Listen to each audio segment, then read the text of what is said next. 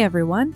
Welcome back to Heaving Bosoms, the podcast where two best friends recap the plot of romance novels, mostly recommended by you, while staying connected and trying to stay sane.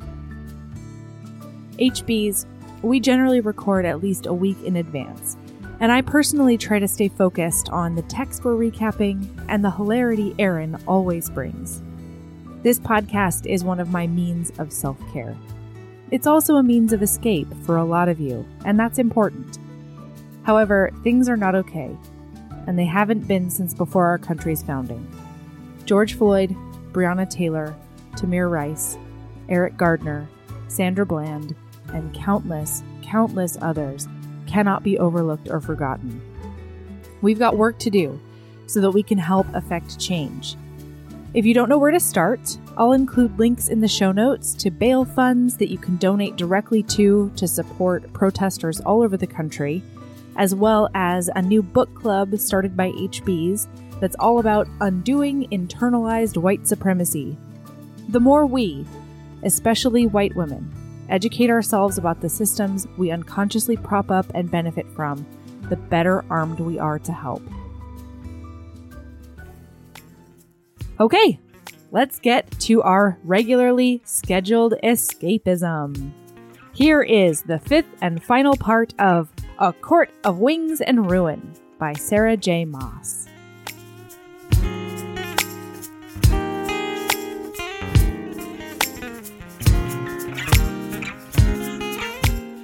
Hello, Aaron. How are you? Are you so excited to finish Shaka War? I'm so ready.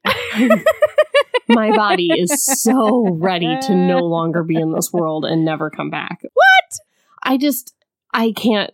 It's no more. I can't no more. I can't no more. I'm done. I will. I'll be back. Well, I'll go back and I'll read the new books, but we can't do this again. No, we can't do this again. This is a lot. We can never do this again. It's so much. I have never talked about anything with another person as much as I've talked about this with you. Well, I'm serious. I'm so glad it's been such a good experience for you. It has been, but I'm tired. I'm sleepy. I need a nap like that cauldron. Wow. I really wish you could read other things at the same time like I do. Like, I feel now like Elaine feels all the time. You know, like just, gosh, I hope someday I grow stronger. Like, that's how I feel. All right, well, anything new with you? Yeah. Well, you told me what you wanted me to banter about. I can't do it organic. I would be terrible on a late night show. Man, this sucks. All right, Aaron, why don't you tell me the preordained thing that we were supposed to talk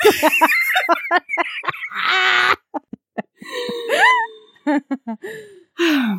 My husband, David, got some Oreos at the store. He bought some corn dogs and some Oreos. Uh-huh. What a great treat. And we had corn dogs for dinner last night, oven corn dogs. And then we both ate a normal amount serving of Oreos, a reasonable amount. Now, 2 or 3 weeks ago, I received a package sent to our HB address from an HB Ushma who sent me some Oreos. Oh, yeah. I brought those Oreos home. I ate 1 row of Oreos. Yeah. The next day, I ate a second row of Oreos. Sure. And on the third day, she ate the 3rd row of Oreos. David felt that this was a speedy consumption. I usually eat a whole thing in a day. Yeah, I felt totally reasonable. I feel like 3,000 calories of Oreos is an appropriate serving. Right? That's 1 serving. I thought so. No? Right. It's so fine. after we ate our normal serving of Oreos, I think that David became nervous that we were going to become Oreos scarce, that it was a resource that if he left unattended might be pillaged based on what had happened previously with the Ushma Oreos, which I called my special celebrity Oreos that he could not have. Yes. I said, this was sent to me by a fan? Which, Ushma, I consider you a friend. However, but in front of David, was a nice thing to be able to say too. Yeah. So he discussed putting the Oreos in the gun safe. Mhm. I became upset and said that it was not fair. And then I was doing stuff on my phone and I heard a rustling in the kitchen. Crackle, crackle, crackle. And I knew that something was happening. I knew that he was hiding them in some way. That there was some subterfuge afoot. And then I got to the cabinet, the pantry, food cabinet, and I saw a box of fig bars. The Costco fig bars, of which the only good flavor is blueberry, and also I am allergic. If I eat more than 2, I have a bad day. And I have a lot of bad days because of these fig bars. And I realized that he had hidden the Oreos underneath the worst flavor of fig bars where he knew I would never go. And then I pulled them out and you could see the blue wrapper. It was such a betrayal. There's a betrayer in your midst. But you know what the thing is? Today I wanted to go get some of those Oreos. Yeah. And I pulled out that box of fig bars and I was like, ugh, so much work. Oh, no. You know what I mean? Like, I gotta pull out all these fig bars just to get to the Oreos. Did you put them back? Yeah, I would have to. I'd have to put them all back in their little rows. You know, it's a Costco thing of them. No, I know, but did you not eat them? No, I was tired. I was like, I guess I'll eat fresh fruit. Erin, you let David win. I guess I'll have a carrot. Too much work, you know? Wow, maybe I should do that to myself. No, I'll just leave the fig bars out. It'll just never get put back. Oh yeah, I have to put them back. Yeah, no, I won't. Mm-mm. And then I'll be told on. Everyone will know my shame.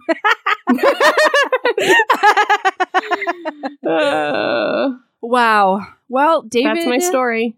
David's a smart cookie, and now you don't have any cookies, even though they are in your house. I can't get to them. It's so much work. No, I'll have to catch David when he's eating them. Yeah, just wait for this rustle. Gosh, and then today he left before lunch, and I was like, what should I have for lunch? He's like, I don't know, there's a lot of things in the house. And I'm like, yes, but are all the things options? And he was like, don't eat my corn dogs. I was like, okay. But then I did eat his corn dogs. Good. And then when he came home, he was devastated about it. He saw the sticks. He saw the sticks of the 2 remaining corn dogs. And he like laid eyes on them, and then he ran as fast as he could into the backyard. It was like when Katniss finds out that she's going into the Quarter Quell Hunger Games. Like when she runs into the forest, and then she's like in the cold forest for like an hour before she's like, oh right, PETA. God, Katniss is such a bitch. Anyway, it was like that, only it was corn dogs. Wow, PETA. All right, I am ready. Are you ready? I've never been readier. Let's do this. There's a battle. The end. How long did we go? No, get out of here. Okay, so here we go. Oh, Chapter 64, HBs. Yeah. Chapter 64. So, Elaine has been cauldron napped. Yes. Oh, no. That cauldron has her. And so, Nesta's like, there's no hope. It's over. Elaine's toast. It's just us now. Way to bring the negative attitude, Nesta. That's the one. And Feyre's like, think again, motherfucker. I'm a shapeshifter. And in front of everyone, she changes her features into Ianthe, you guys. Schmurger. And then they fashion her a Schmurger costume. And like Azriel gives her one of his blue siphons, and they hope that nobody looks close enough at the pendant on her forehead because it's actually one of Azriel's siphons. And then Rhys gives her this goodbye pep talk that was honestly like so sexy. It ended with, remember that you are a wolf and you cannot be caged. Yeah. Oh, Rhysand. And then Azriel shadow slingers her to Hybern's camp. Because remember, Nesta threw those bones? And so now they know where it is. Right. Okay. Chapter 65. Oh, I'm rolling. I'm doing it. Yeah. It's fast. We're going fast. We're going to be done in, I think this episode's going to be under an hour. Okay, so then... So then they go through the gates, and she's going through the camp, and she can hear all the weird sounds and the tortures. And Feyre realizes that Hybern's army is regular. She's like, oh, these are just people. They eat, they sleep, they talk. Shet. Yeah. Yeah, they're not like always raring for a fight. Yeah. That's not them. For the first time, Feyre realizes the humanity of her enemy. So here we are at chapter 60, what? Feyre. All right. So then Jurian saunters up to her, and she's gotten to this like bonfire celebration where the center of the celebration is torturing one of those Child of the Blesseds. Yes. There's 2 of them that are already hung up dead, and there's another one that's currently screaming. It's a lot. Yeah. And Jurian comes over, and he tries to ask Schmurger some sort of question, and Feyre tries to be Schmurgery at him, and he immediately clocks who she is and what's going on. Yeah, because he knows that Schmurger's dead, right? No, nobody knows. Or is she just so bad at Schmurgering? She's just apparently so bad at Schmurgering. Oh my God. I don't know, man. Okay. Because nobody knows Ianthe's dead. So then, he's like, Elain is in Hybern's tent, and also... you should be rubbing that vag all over me right now. Yeah. Because that's what Schmurger's been doing for the past few weeks. And Feyre, girl, that's not a chore. Get into it. Get into it. Free pass. Come on. She does not get into it as much as I wanted her to get. She doesn't get into it at all. She's like, ew. But like, Jurian's nice. Sexcellent. All right? Yeah. Yeah, she's not working this like the throne scene at all. At all. And Jurian fans everywhere were really mad. Okay. So then she's like, we gotta save that Child of the Blessed. And he's like, you choose her or you choose your sister. You're not getting both out of here. Because Jurian understands what it's like to be an undercover spy embedded in the enemy. Sometimes you gotta turn the other... you gotta look the other way. Yeah. Because right now you're a spy in the enemy camp, Feyre. That's what happens. Feyre's not like that. She's like, no, fucking Wonder Woman. Let's just walk across all the ditches. Who cares? It's true. She's like, if I can fuck this up somehow by being noble, boy, I'm gonna. All right. So then he's like, hey, Schmurger, let's go to my tent and see what that mouth can do. He literally says, and see what that mouth can do. And he's all in leather and he's got that stubble happening on his chin. I'm sure of it. Yes. It's a lot. Yeah. And Feyre's knees didn't go weak or anything. No, she's the worst. Feyre, enjoy it a little bit. Feyre. For us. For me. Us. For listener. Think for reader. Listener. All right. So they saunter by Hybern's tent and he's like, hey, Schmurger, wink, wink. You should talk about maybe wanting to pray at the cauldron. Nudge, nudge. And she's like, oh, I think that I need to do a prayer at the cauldron before I hop on that D. Mm-hmm. I need to do a pre-dick prayer. A pre-dick prayer. I've got to pray that everything goes great. It's true. For when we do bang in your tent. Which is very Schmurger. It is super Schmurgery, yeah. Yeah. So anyway, the guards at the tent are like, ugh, this pre-dick prayer again. This guy, she's always coming over to do her dick prayers. So they let her in. And they all walk in. It's her and Jurian. Oh, and Jurian like immediately clocks Azriel too. I don't know what happened to him in Aramalthia's ring, but he got preternatural senses. Oh yeah, he's real good at stuff. Yeah, because like the Shadow Slinger is supposed to be the best spy of all history and time. No, yeah. And then Feyre is supposed to be like Cursebreaker extraordinaire. And yet, here's Jurian. Well, and hasn't Azriel like been there in and out the whole time? Like, hasn't Azriel been like shadow singing around Hybern? No, they haven't known where Hybern's camp is, remember? They just figured it out because of the bones. Nesta. And her bones. Right. Okay, never mind. Sorry. Yeah. Well, what was happening when Rhys was like flying all around? Wasn't he like flying all around Hybern's armies like back when, when he does his little flights? Yeah, they were doing things and there were other spy stuff happening and then there was Rhysand, of course. It's fine. Anyway, he's been slinging those shadows and he's currently doing that. So they go in and Elain sees her And Feyre uses what little magic she has left to like morph her face back into Feyre. And I'm like, dude, you got no magic. Stop doing that. Just be like, hey, sis, your middle name is Flurfenberger. Nobody else knows that. Like,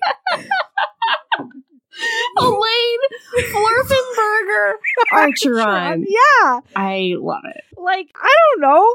Say something. Yeah. So they go to undo her chains, but the chains are spelled, and so they can't. Mm-hmm. So Azriel picks her up and tosses her over his shoulder or something, and he's like, we gotta run to the cliff because they're gonna meet Jurian at the cliff. The plan is that if he can, Jurian's going to get that child and create a distraction, and they're supposed to hoof it to the cliff where hopefully the child will be. So they are running, and Azriel has them totally cloaked in shadows. But the shadows aren't going to last long, you guys, because the sun is rising. Right. And then there's like a big distract, and there's a scream, and then there's a bark. And then they start getting chased by these Naga hounds. Do you remember these Naga hounds, Aaron? The Naga hounds? The Naga hounds. Yeah. Sorry. I don't know. Were they called Nagas or were they called Nagas? They're spelled either way, but these Magas, they are those Nagas bad. They are bloodthirsty and bad. Yeah, and now they're hounds. Yeah. Anyway, so they're coming after her. Do you think that those Magas just want to be on the bad side, or do you think that the Hybern has like harnessed them? Like, are they sentient beings, or are they just kind of like monsters? Well, these seem like a slightly different species than the Naga that are hanging out in the woods or whatever. So I don't know if Hybern like crossbred them with something else to create these territorial monsters. So they're just aminals. Like they're not like hey, those Nagas, they've sided with Hybern. No, they've made a deal. It's not like that. No. It's I don't know. Like we've never had a conversation with any of them. I don't know. I agree. I don't know either. I'm just spitballing here, so I'm glad we're at least on the same page. I just thought it might have been in there. No. Okay, and now arrows are getting shot. Whoosh, whoosh, ash ones. Oh my gosh. Whoosh, whoosh, whoosh, whoosh. And then she can feel as though something is tracking them on the side, but she doesn't know what it is. And, and she's losing the shadows, and it's all scary. Yeah. And then... Oh, wait, no, we did swing by and get that girl. Not yet, bro. Oh, sorry. Feyre gets shot in the shoulder by an ash arrow, and it's a big pain. Ouch! And then Azriel pops a blue net over it or something. He's got a magic wound thing, and he did it to her. Mm-hmm. Okay, so Azriel is currently carrying Elaine, and off in the distance on the cliff, they can see that girl, and she's a beat up, but she's all ready to go, I guess. Yeah. And so Feyre's like, you gotta go. You gotta get both girls because I've got this injury now or whatever. Yeah. And also maybe a hound is attacking her. That could be happening. There's a lot going on. There's a lot going on. And so Azriel runs and runs and runs. Yeah, and he's like, no, we don't have time to get that girl, Feyre. We gotta concentrate on what we got. If we go get that girl, we're gonna lose the whole thing. But now the girl is very convenient. You gotta go get that girl. So Azriel's like, okay. She's like, make sure you carry both of them with your strong wings. Can I just say, later on, Mora's like, hey, Feyre, it was a really brave thing that you did. That you did. Getting that girl back. And Feyre's just like, yeah, thanks, bitch. She's not like, no, I didn't have shit to do with that. I did literally nothing except tell other people to do stuff. Thanks, girl. It was real brave of me. I know. Somebody should give me a medal, Feyre says. Yeah. Good job, Feyre. Yeah. Wonder if she saw that when she looked in the Arbalos. Probably. When she took credit for that shit, probably. Credit for other people's wins. Okay. Yes. So then Azriel grabs both of these bitches and he flings himself off the cliff, but not before a Naga hound follows him and scratches all down his back and his wings. So he's trying to staunch the wounds while still flapping, while holding two other people. Wouldn't it be easier if it were one? Well, Feyre can't fly, really. She's already going to have to figure out how to fly. Oh, no. Yeah. But a Naga hound is about to eat her because she fell down. And so she shoots an arrow at one of them and murders it dead. And then another one comes and it's like midair, about to chomp her. Nom nom, the Naga Hound says. But then out of stage right comes a beast she knows very well. It's beast she has had sex with before. Oh boy, she's had those claws all up in her, and it's a bear ram cat, and he's gonna maul that everything. Bear ram cat, green-eyed incel we love so much. Tamlin! That's the one, it's Tamlin! So he starts fighting off all those hounds, and he says in his eyes, he says, run! He does it with his eyes, though, because if he tried to do it with his beast mouth, it would be like run! It wouldn't be good. It wouldn't be very cinematic. So instead, he just like looked at her with those eyes and then like squinted a little bit, and she was like, "Oh yeah, that means run. That means run." Yeah. So now she's got about 20 yards or so to get her booty up in the air with her wings, and so she's running and she gets her wings out, right? And that's a whole thing. And then she's running some more, and she's like, "Oh, I can't drag my clit on the ground. You're right. I gotta lift him up. Lift him up. Ready now? Let's flap." So she's trying to do that. And meanwhile, hounds are still coming after her. Yeah. And she's trying to go and it's not working. And then all of a sudden, a breeze scented with lilacs. It's true. A spring breeze, a green wind. Breeze. Whoosh, whoosh of flowers. And all that stupid ass spring stuff. That's the one. Whoosh. It lifts her up as far as it can, and she manages to get airborne because Tamlin, while he was fighting off at least a dozen Naga hounds, he sent a spring breeze to bolster her. So she jumps off the thing, and then she has to bank because a Naga hound has jumped after her too. Yeah. And she's a flapping, and she's got her Nemo wings, and she doesn't know what to do. And then Azrael's like, come over here, dum-dum. And she's like, cool, I can do that. So they start going toward the wards, and she sends the Helian curse breaker magics into the thing, and it creates a whole rift. And so they fly through the wards. Meanwhile, Azrael is actively bleeding everywhere while flapping his heart out to try to keep these two other humans aloft.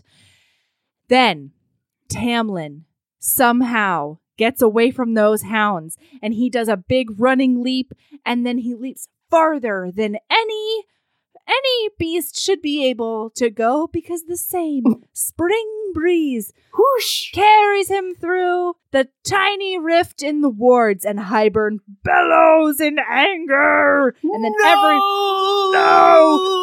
wanted to torture you, Feyre! And then everybody winnows away. Climactic scene over. Done. Okay. Az is in very bad shape, you guys.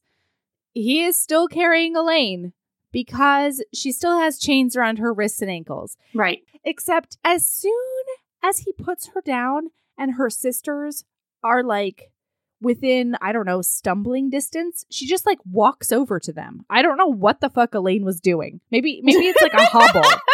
I'm like, bitch! Do you not know what the fuck Elaine was doing, or do you know? Bitch! Yeah, she really can't. Okay, so everyone gets healed. Oh, and Nesta hugs Feyre and says, thank you for bringing me my favorite sister. It's a sweet. Is it? Is it? Feyre thinks so, and then they do a big sister cuddle puddle. Nesta, I just...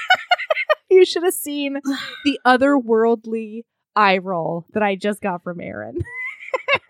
The idea that there are three sisters and one goes to save another one, and then the third one is like, thank you for saving my favorite sister. She didn't say that, but that's definitely what's implied. Though. She does. Yeah. It's like, thank you for saving like the only person that matters to me in my life. Fuck off, Feyre. It is like that. It is like that. Yeah. What does Feyre have to do to be anyone's favorite sister? Like, it sucks. It sucks. He has to just tamp it down for like a sec. Yeah, half a second even. She can't. No, she can't. But then we get a big heart-to-heart with more. Are you not ready for that? Yeah, because Callias and Winter arrive. No, I just really real quick need to talk about Winter's army. Quadriflary characters. No, Aaron! There are armored talking polar bears, there are ice stick bugs, and there are fox messengers wearing cute vests. Are you a monster? Go on. That's it. That's the whole point. I just wanted to talk about the talking polar bears. Blair. Bryaxis? Who? No, that human child of the blessed who we never see again. Oh, that child of the blessed. Yeah. She gets a passing name, but she gets given to the winter court because they have fuzzier animals. Yeah, they have fuzzy animals to snuggle with. She's gonna get her own vest. Nope, her own fox in a vest. I like the idea of them just giving her a vest like one of the foxes because she's a human. Here, we'll have you fit in. For your own vest, human girl. You can carry messages too. Yeah, we'll strap you to one of these sleds. That's 100% what happened to her. It is. Okay, and then Mor comes over to Feyre and she's like, Feyre, when I saw you leave, I was worried I was never going to get to tell you my truth. And so can I tell you my truth? And it's a big moment, Erin. Mm-hmm.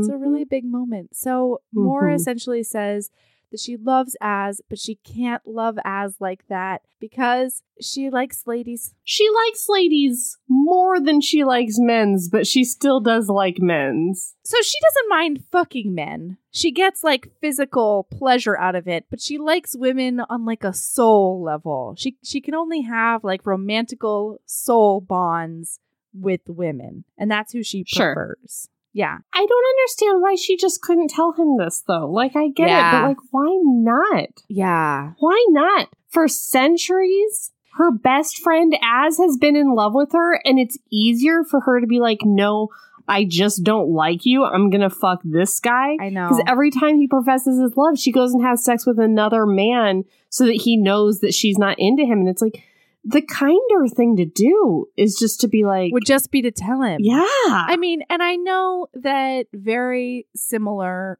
to our culture, especially a few years ago, but certainly still existing today in a lot of regions, it's super homophobic, right? And so I understand her hesitancy, but like within her inner circle, they would never betray her trust like that. And Velaris is a very like open city. She talks about how she knows other like, you know, gay people and Velaris and how open and great it is.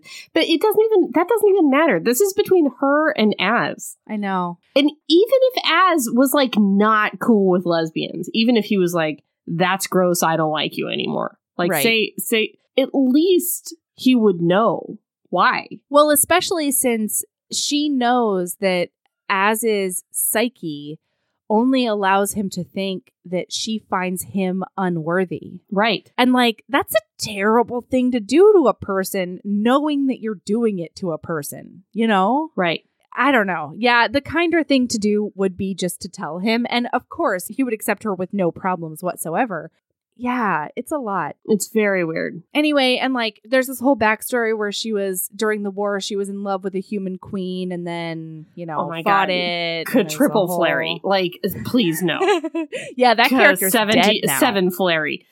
There's a queen and the golden queen was her great-granddaughter. I don't care. Don't want to know. It was sad, though. And also, like, remember Nemo? Nefel. Sarah. Yeah, Sarah. She's a seraphim. Close. Nefel, is that right? Yeah. Yep, Nefel. Her and her lady inspired her to be with her lady, and so she doesn't just have an inspirational Nemo wing. She's got an inspirational Nemo vagina, too. Like, she really inspired her to be open and honest with herself, but not with Az. It just breaks my heart. Az. And, you know, like, we get to a point in this book where it's like, this is the last time anyone's going to see each other. And, you know, we're about to go into battle. Like, if things need to be said, they need to be said right now. And she still doesn't fucking tell him. I know. It's probable at several points at the end of this book that Az dies. Oh, yeah. Never knowing why Mor didn't love it. Never knowing that it wasn't his unworthiness. That's very true. That kept her from loving him. And that is cruel. I know. Cruel. It's a lot. All right, guys. Now it's time to talk war stuff. War stuff. Are you ready for a war meeting? Here we go. War meeting? Yeah, all the guys are there. There's a bunch of the High Lords that are there, and they're in a tent. And Hybern is on the move, you guys. And I cannot wait to hear what you have to say about all of this. So Hybern is headed inland South. toward the human They're lands. they're going toward humans. Yeah. And they think that it's because Hybern is basically headed toward the Archeron estate because it's the final straw. These Archeron sisters have messed with the King of Hybern for the last time, and he's going to change his whole war strategy to spite just the level of vanity sisters. of these three bitches. I know! But I guess it's true. I mean, oh, God. Thousands of years of fairy history has led to the culmination of this war. And we are going to base every decision in this war on both sides around these three hot dummies that just came on the scene within the last 5 minutes. Within the last 8 months. Yeah. Literally. It blows my mind. Well, okay. So I think, to be fair, his whole plan the whole time was to have Rhys and all the rest of these hot dummies running all over the place, up and down and left and right, and chasing their tails so that they were worn out and they didn't have very many magics for when they finally battled, right? Mm-hmm. And I think Hybern didn't really change his course. I think he just sped up the timeline because of this invasion, I think. Mm-hmm. So, I don't know that he's basing every decision, but the way I read it is that this thing happened. He's fucking pissed at all three sisters, and he's just like, you know what? Fuck it. We're leaving now. We're going to kill every human we possibly can on the way, and it's going to be great because we're ready anyway, and we've already tired them out, which is true. Right. But they also say something about, he's trying to delay the conflict because the cauldron's not ready. Yeah. All right. So this army is moving south. They're going toward the Archeron estate.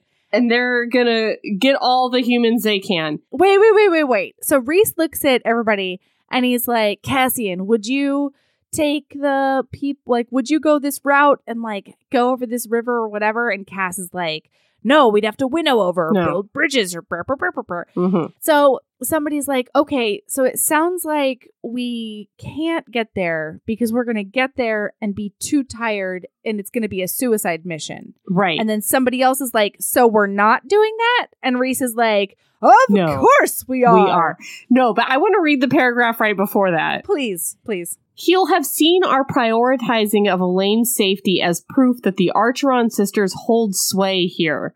He thinks they'll convince us to haul our asses down there, likely to a battlefield with few advantages, and be annihilated. And that's when Tarquin says, so we're not going to go? And Rhys is like, oh no, we're going to go. Because we fucking love these Archeron sisters. He says something different. But I'm just like, God damn it, guys.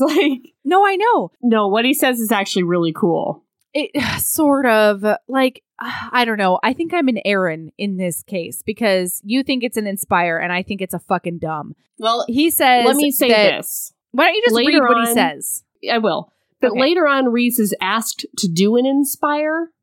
Yeah. To his family right before they go into this battle. And he does it. And he fails at that Inspire.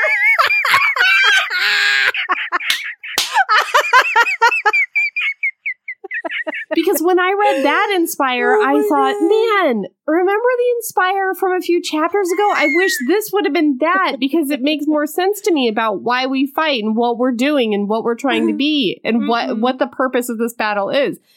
The I love yous have been done said. That's not saying I love you does not inspire me to go into battle. Fair.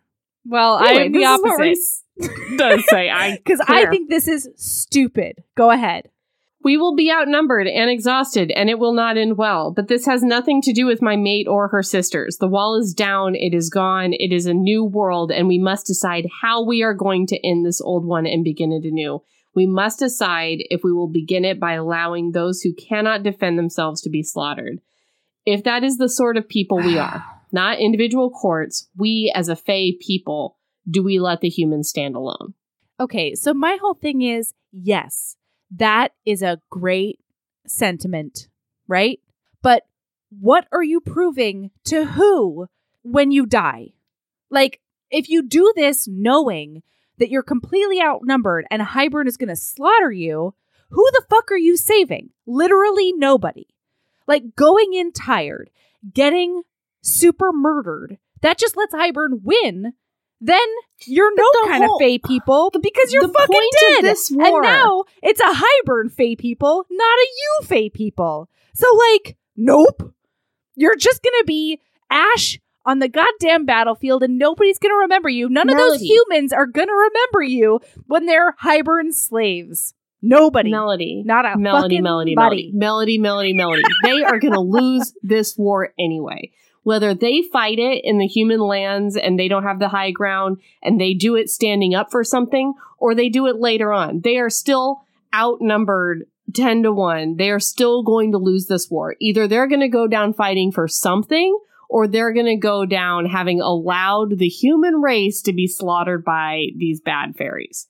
First of all, only a few of the human race. Second of all, that is categorically false. They could get more of the courts. They could get Baron's ass out there. They could finally figure out where their goddamn friends are. The longer they wait, the more stronger that cauldron gets. Not really. Not when you've got Nesta and the rest of the Archerons ready to just throw sticks on things. Like, this is my hot take. Listen. Oh my God. I love this inspirational speech. I would have gone down there. I would have gone down there. I mean, I would have too. I would have left that Children of the Blessed girl to fucking get tortured the shit out of at the last place. Yeah, 100%. I would have done that too. But yeah. I would have fought this battle. I would have too. But I definitely would have been like, I think that we can use our resources better. I certainly would have fought Feyre on her, let's exhaust ourselves even more by winnowing individual families out of the path of the army. My God, how stupid. What the fuck? They winnow... So, sorry, HBs. Feyre then is like, now we have to go save all the humans that are in the path of the army. We can't build a bridge and cross a river. But we can winnow down and get all these people. We're going to spend all night, the night before a battle, walking into these nice families' homes and being like, I'm a good fairy. I want to take you to a place that's nice. And then, like, convincing them to do it. And then using more energy to... She winnowed the horses and dogs from her estate. What the fuck? Yeah, this was so stupid. Come on, you guys. So they're exhausted and they spend all night doing that. And so Rhys, like, literally is asleep before he hits the pillow when they get back. And she's like, my mate is going to sacrifice everything. And so I need to do everything I can to make sure that we're in our best position possible, which at this point is like, what? Okay, Feyre. Melody! Sorry! If they don't go down and fight this battle now and protect these people, what kind of world? Then they've already lost. One if they where don't Hybern is this not battle the king. Now, the terrorists have won. No! They have to go. I am playing a long game here. Because if they don't go fight this battle now and they maybe win, then it's not Hybern's world. It's a world in which humans aren't slaves. That's patently false. They're only saving, like, I don't know, 2,000 humans? And, like, I thought they were going to kill all the humans. No! Oh. They're not going to go kill all the humans? Why would they do that? They want them for slaves. I thought that's what was happening now. They were going to go take all the humans and kill them or make them slaves. They're just killing humans that, like, are in the path of the Archeron sisters because they want to kill people that I think the Archeron sisters care about. They would have killed all the humans at their estate, or whatever. And, like, they certainly don't, like, they would have tortured a bunch of them probably. Maybe I have a fundamental misunderstanding of what's happening. I'm just saying, I thought that Hybern was going down to get all the humans right now. No! Human massacre is on. No, all Hybern's doing is try to lure them into a battle that doesn't work. If it doesn't work, Hybern hangs out and is like, well, I guess I have to figure out the next thing to do. Because what he's trying to do is lure them down to fight without any resources. And I'm saying, if you wait 4 days, it's not going to be that many fucking humans. Never mind. Aaron, agree with Melody. I thought Big Human Massacre War was happening. And I thought you were saying that they should just let Big Human Massacre happen. No, big human massacre. All human massacre. That's and not I was like, Melody, this is hot take for Melody. No, and listen, 2,000 lives are definitely worth, like, they are precious, and that should not happen. But it's not worth losing the war. Right. It's not worth allowing Hybern to probably rule for the next 3,000 years. In fact, what they probably should have done is the winnow and then not bring the army down. Yes! Yeah. So anyway, Feyre decides... You know what he actually should have done is Rhys should have taken over the minds of all the soldiers in the Hybern army and made them forget about the war. Oh, well, he's really tired, though. Yeah, I'm just saying, that's like a strategy we should write down somewhere on the strategy list. Interesting. Because he did make them all forget about Valaris, so you'd think that maybe he could make them all forget about war. Right? Once again, Aaron... That was a thing that his ancestor did like 5,000 years ago or something. Not him. But he did it with the brownie batter that was left with the Aramantha.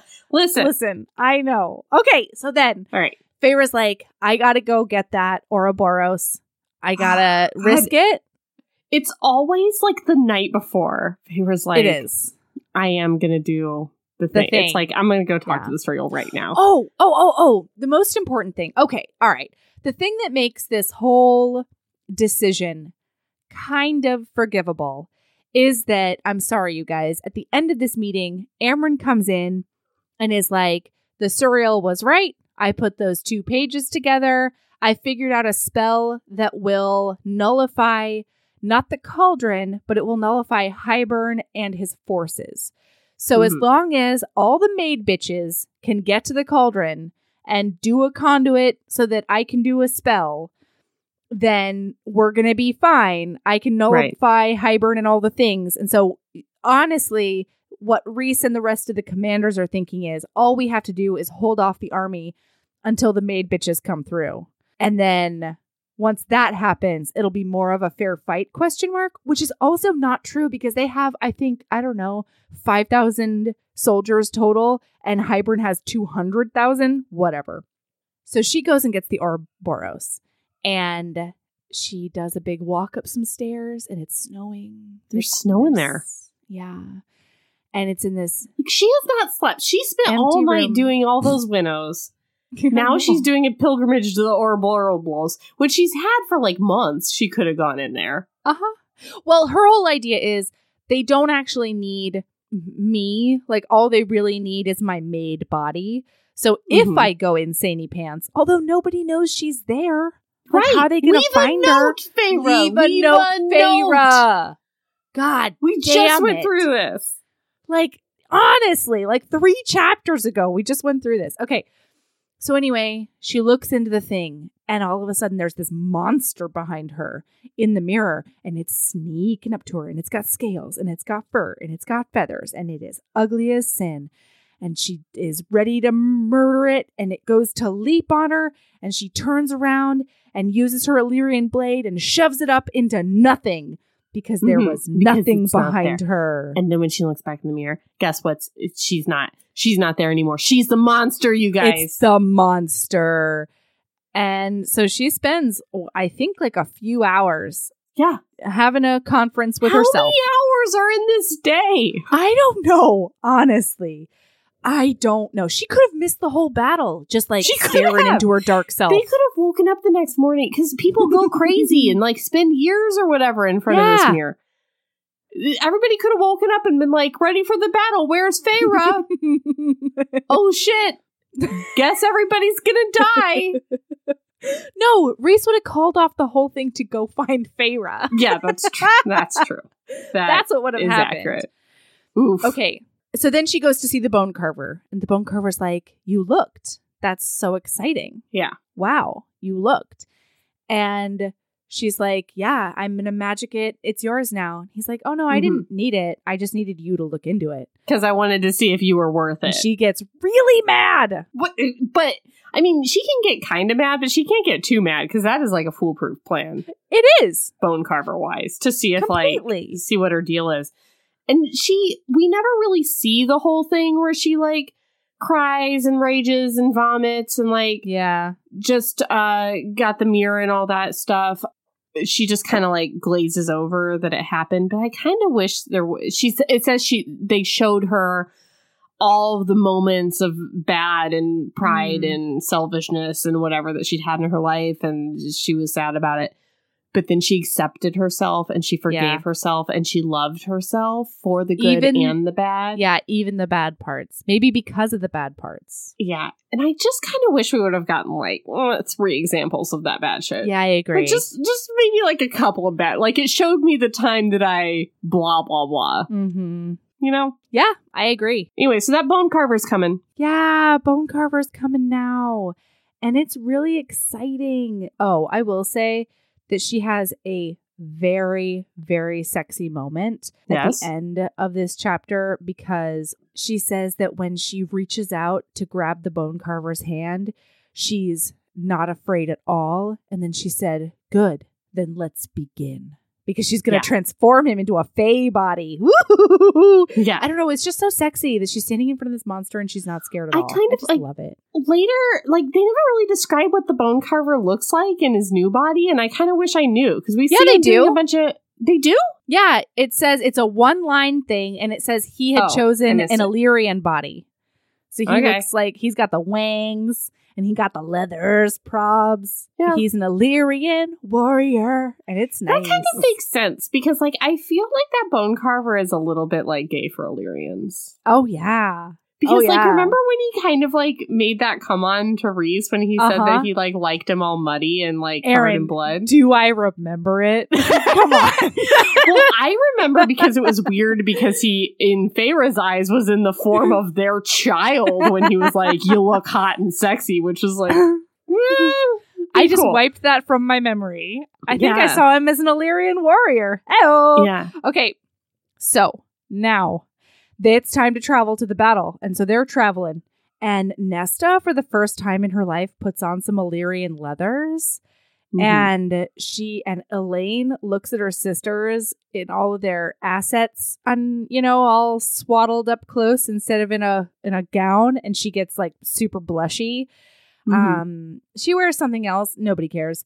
No one cares. I hate that Nesta is in leathers. I hate it.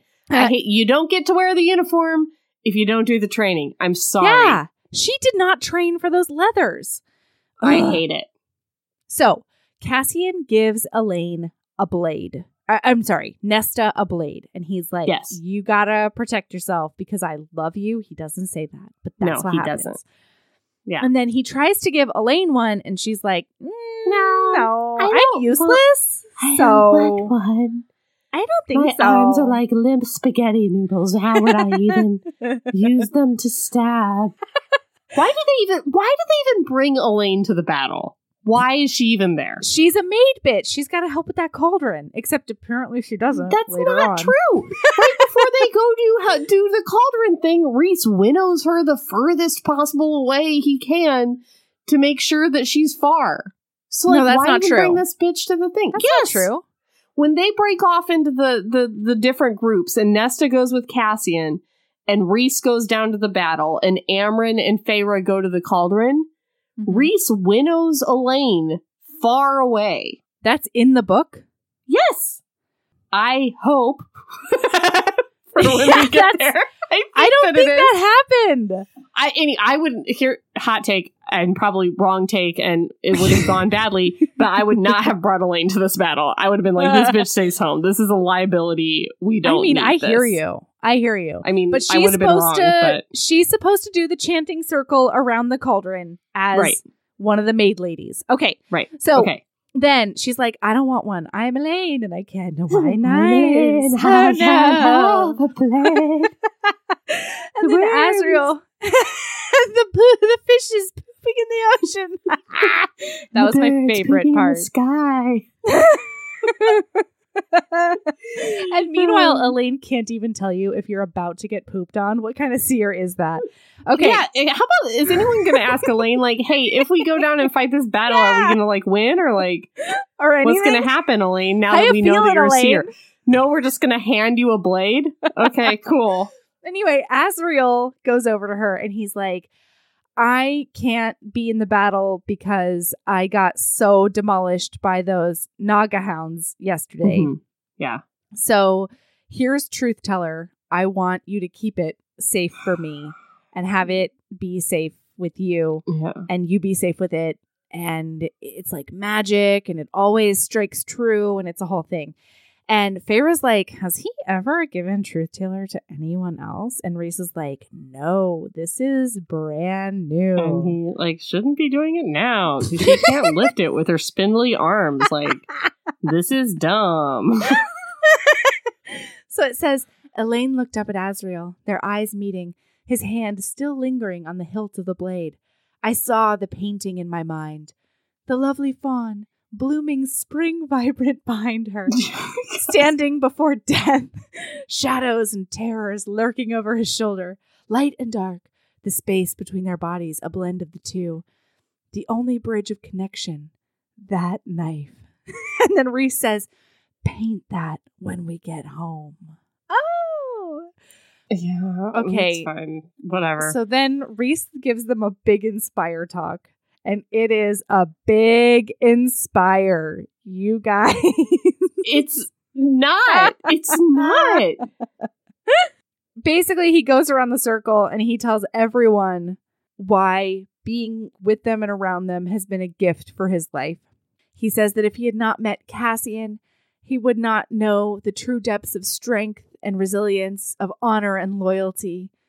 And if I had not met a shadow singer, I wouldn't have known that it's the family you make, not the one you're born into, that matters. I would not have known what it is to truly hope, even when the world tells you to despair. Oh! And then he goes to more and he says that he wouldn't have known that light can be found in even the darkest hells, that kindness can thrive even amongst cruelty. Aaron. Yeah, well, if he really would have known that, he would get the children out of the Court of Nightmares who have done nothing wrong. If Moore really did teach him that lesson, we would hashtag think of the children in the Court of Nightmares. It's true. I don't know. It's very sweet. He goes around and he says why he loves everybody, but that's not a get ready to fight speech. That's a goodbye speech. It really is. No, it's a remember what you're fighting for. It's a bit of a goodbye speech. But they do think that they're going to be gone. Like, everybody thinks they're dying here.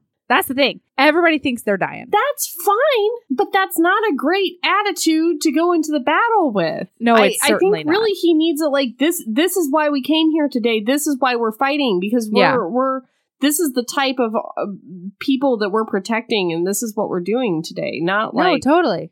Hey guys, you're my best friends. That's not inspiring. Well, I think the end of the whole thing is like, it's been a gift maybe to like have known you for so long. It is a goodbye speech, but I cried. It is. No, I'm not saying it's bad. I think it's nice to say these things to the people you love when, you know, something's coming up that might kill you all. But it's not the battleground speech. It's the quiet moment before we leave for the battle. Yeah, there's no orchestra swelling in the background when he's talking right now. And you really need that orchestra, you know? Yeah. Yeah, you need that big brass band or whatever. They may take our lives, but they will never take our freedom! / this handful of families that are in the way of the army. Correct. Yeah, not them either. Yeah. I'm so sorry about that whole argument. I really did think it was all the humans. And I was like, it's not. Yeah.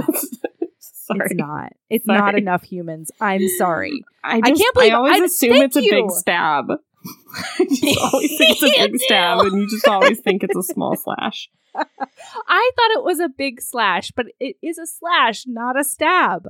Yeah. It's an incised wound, as Erica C. would say, not a puncture wound. Thank you very much.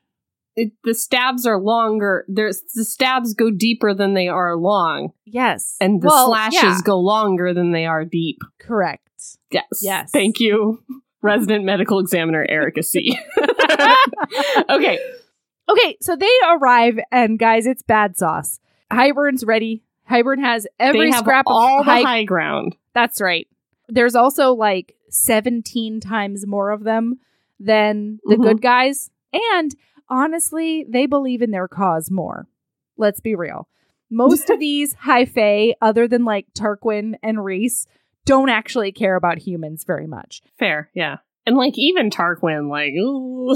Yeah, Tarquin's like, I'm trying to battle like the high fae versus the lesser fae right now. Yeah. I've got my own things to do. Okay, so then Cassian says that like if all goes well, they've got like maybe a couple of hours before they're all dead, and they're like, oh, good.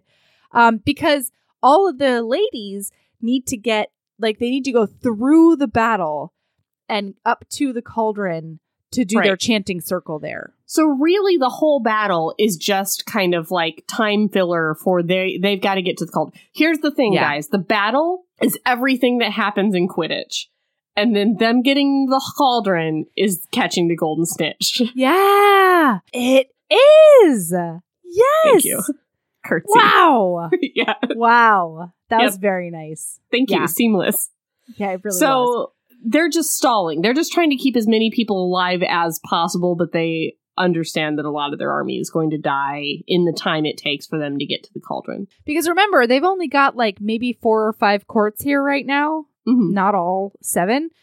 Okay, so then Feyre's like, hey, I've been thinking about getting you a present as a mating gift. This is stupid. I got you a mating present, I though. hate it. And then out of the mist, the Bone Carver appears, and he looks like a hot Illyrian warrior. And then I was talking about the tattoo. I think the like mating present being the Ouroboros and the Bone Carver is cool. The tattoo is the bargain. Right, but like... She didn't get a tattoo for him. Oh!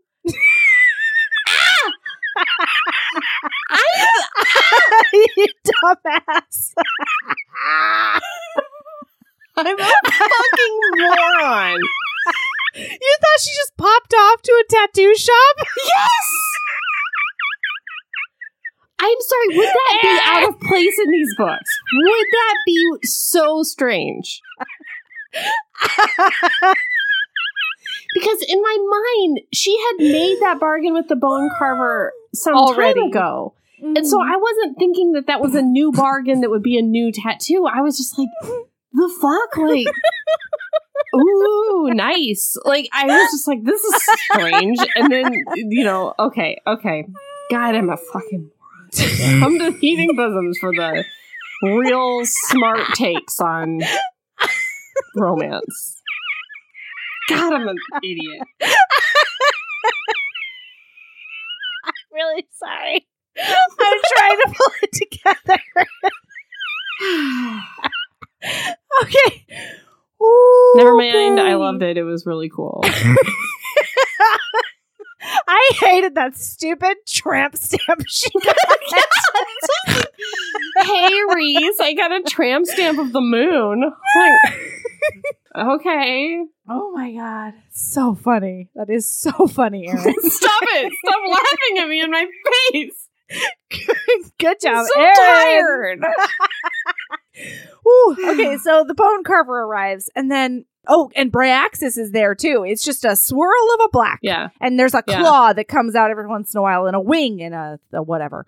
And then he's like, "You're not the only one that can make bargains." And then out of the mist, the Weaver of the Wood arrives. The Weaver of the Wood. Guess what? She's wearing a Schmurger's crown. Fucker. This is bloody ass crown. It's so good. And then Rhys has a tat. And the thing is, when Rhys showed his tattoo of the moon and the star or whatever, this polite little swirl behind his ear or whatever. I got it. I was like, yeah, that's from the bargain with the Weaver. I swear to God. Well, it is really funny because the Bone Carver tattoo is giant on her. I think it's like it's her whole spine. Yeah, it's her whole spine. It's like 4 moons and a star in the middle, like 4 phases of the moon and a star in the middle. It's like serious business. And it sounds really hot. Yeah. Like, That's a really hot tattoo. Is But anyone anyway, into these books, because people are very into these books. Do you think there's Yeah. anyone as into these books as like would get all the tattoos? Is she out there? Hey, girl. maybe. Give us a Hey, shout. I girl. want to see him. Yeah. Who do you think chooses the tattoo in the Night Court? Do you think Ooh, do you think You know what there's I'm like saying? a bargain tattoo artist that their specialty? Well, I guess what I'm like, if it were me, Yeah. if I were in the Night Court and we were making a bargain, do you think like I get to choose your tattoo and you get to choose mine, or there's like some kind of magic that makes the tattoos happen? Like, did the Bone Carver get a tattoo as well? I don't know. And if you're gonna tattoo Briaxis, like where does that even go? Well, hold on. So I bet just it's like the darkness. Yeah, I don't know. Well, so tattoos are only the Night Court's signifier of a bargain. Remember? Right. Yeah. Mhm. So like so first of all, what happens in other courts? But you know? Briaxis is a Night Court resident. Yeah, but the Bone Carver is not. Right, yeah. Yeah, so I don't know. I just feel like all the tattoos that Feyre and Rhysand have gotten Yeah. for doing promises and stuff, deals, Yeah. have been like real sexy good tattoos. Of And, like, course. I just wish that like somebody would be a total bitch and be like, my tattoo is SpongeBob. So my tattoo is like a big Cartman from South Park, and it's like it's on your neck. Sorry. Mhm. Like, wouldn't that be? I think That I would be would like something to be that bitch. that Nesta does. No, Nesta's not that funny. no, it's too funny for her. It is. Okay. Sorry. All right. So now the fighting begins, and the monsters are having such a ball. Like, Striga, the Weaver, is getting prettier and prettier. Every corpse she sucks the life out of. So beautiful. Mm-hmm. Briaxis is scaring everybody's pants off. Like, it's crazy. Pants are going every which way. We're so scared of Briaxis. Bone Carver's got a scythe. Swoosh, Oh, yeah. Bone He's scythe. scything people everywhere. Yeah. Wow. And Okay. then Reese is like, hey, I'm gonna do a thing real quick. And then like puts out his arm and then just like mists a bunch of people. Oh, yeah. Like 1,000 people just turn into blood mist. And he's like, see that? That's me, Reese. I did that. That's how hot I am. It's like, Jesus. So then Amren's like, I want to go now. And Reese is like, no, it needs to be more chaotic. There needs to be more things happening. And then all of a sudden, a rent in the wind appears. And Tamlin's there. And Baron is there. And Jurian is there. And all Grey there's Flurm all is these there. armies. Yeah, and Greyblurg is there too. Yeah. Yeah. So there's a human army there as well. And so, Yeah. and then Feyre uses the bargain bond to Briaxis and the Bone Carver and is like, And remember don't. that it's only enemy soldiers, you assholes. And they're like, oh. Yeah, they're like, come on, man. Like, there's Oh. not enough of them? Jeez. I know. They're greedy. Okay. So then Eris winnows right over to them. And he's like, Tamlin pulled my dad out of the Autumn Court by his ear, and I loved every moment of it. Oh, and now Baron's sons are winnowing through the enemy camp, setting fire to all the Fabane stock. Mm-hmm. And so that's great. Good job, Baron's Good job. sons. Good job. That's smart. Super, super smart. So the Weaver is like clearing a path Yes. to the cauldron. Yes. The Weaver is doing a big path all the way up to the cauldron. And it is insane to me that the Weaver is such a big part of the strategy of this battle. And Reese thought it was fun to keep this secret up until battle time. I know. And now it's like, oh, follow the Weaver. And then Feyre's like, how does the Weaver even know where the cauldron is? And there's some random answer She's got to that. a really good sense of smell. Yeah, what the fuck ever. But it's like, maybe if like a few days before the battle, you could have like talked to the Weaver about like, we could have all had this strategy. Like, this is where the cauldron is, and like how to, I don't know. I just like, just some communication would have been better. I don't know. Whatever. So the Maid Girl gang starts heading toward the cauldron, following the path the Weaver is doing. And then Nesta all of a sudden starts fainting and vomiting and shouting for Cassian. Cassian!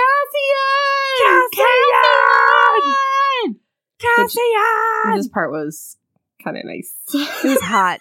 I didn't mind it. It was hot. It was a big romance. Nice. If you forget that it's Nesta and it's like you don't want your friend to be with her, it's nice. Yeah. Oh, it's very nice. So the cauldron is powering up and Cassian... It's not a poop robot, Aaron. I didn't say it was a poop robot. That's far noisier than the poop robot. Do you need me to... This is a cauldron powering up. This is a poop robot eating the poops. If you're a new listener, if you're a new ACOTAR, if you're one of our new ACOTAR listeners, go back to episode 39. A poop robot is a robot that they do put in your butt when you get sucked up to be an interstellar bride on planet... What? Prithian. No, that's where we are now. Shoot. Prillian Prime. So that you don't have to poop anymore once you start living with your new alien husband. You're doing a lot of butt stuff up there, okay? Yeah, so you don't have to poop anymore for when you marry your alien husbands on Prithian Prime who also happen to be cousins and only like anal. Well, they like double penetration. There's one that only likes anal. Anyway, there's a butt alien and a vagina alien. You have a butt husband and then you have also a vagina husband. Listen, there's too much to describe, but here's a cauldron powering up. Like that. Here is a butt robot powering up. Do you see the difference?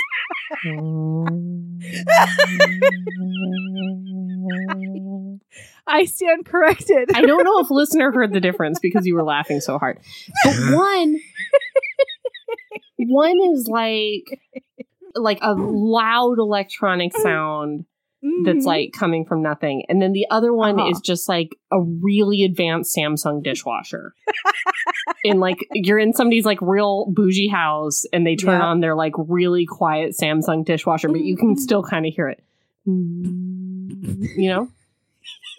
I hear it. Yep. Yeah. I hope you heard that too, listener. And I am so sorry if I impeded your experience with all of my laughter.